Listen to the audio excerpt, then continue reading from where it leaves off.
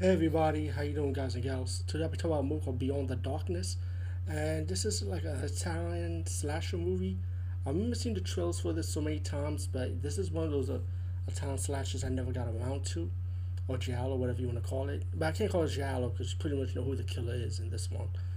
The movie's about this young man. He lost his girlfriend, and he's so obsessed about bringing her back to life, so he decided to dig her up and trying to recreate her like she's living, like she's alive. The guy's one of those taxi dummy guys that cut up dead animals and stuff them in fur. I mean, wool or whatever. And that's what he did with his girlfriend pretty much. But meanwhile, when he picked up a hitchhiker, he ended up killing one of the victims and decided to make it as a habit, killing other women.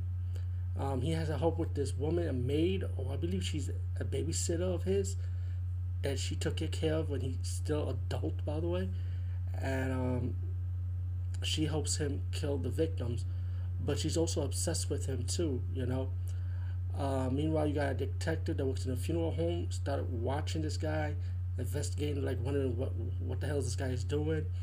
You got police officers knocking on his apartment, wondering like what's wrong with these missing women, if he knows anything about it.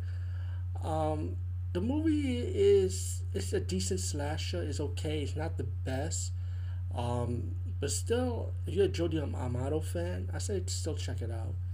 Anyway, peace out and see you later, guys and gals.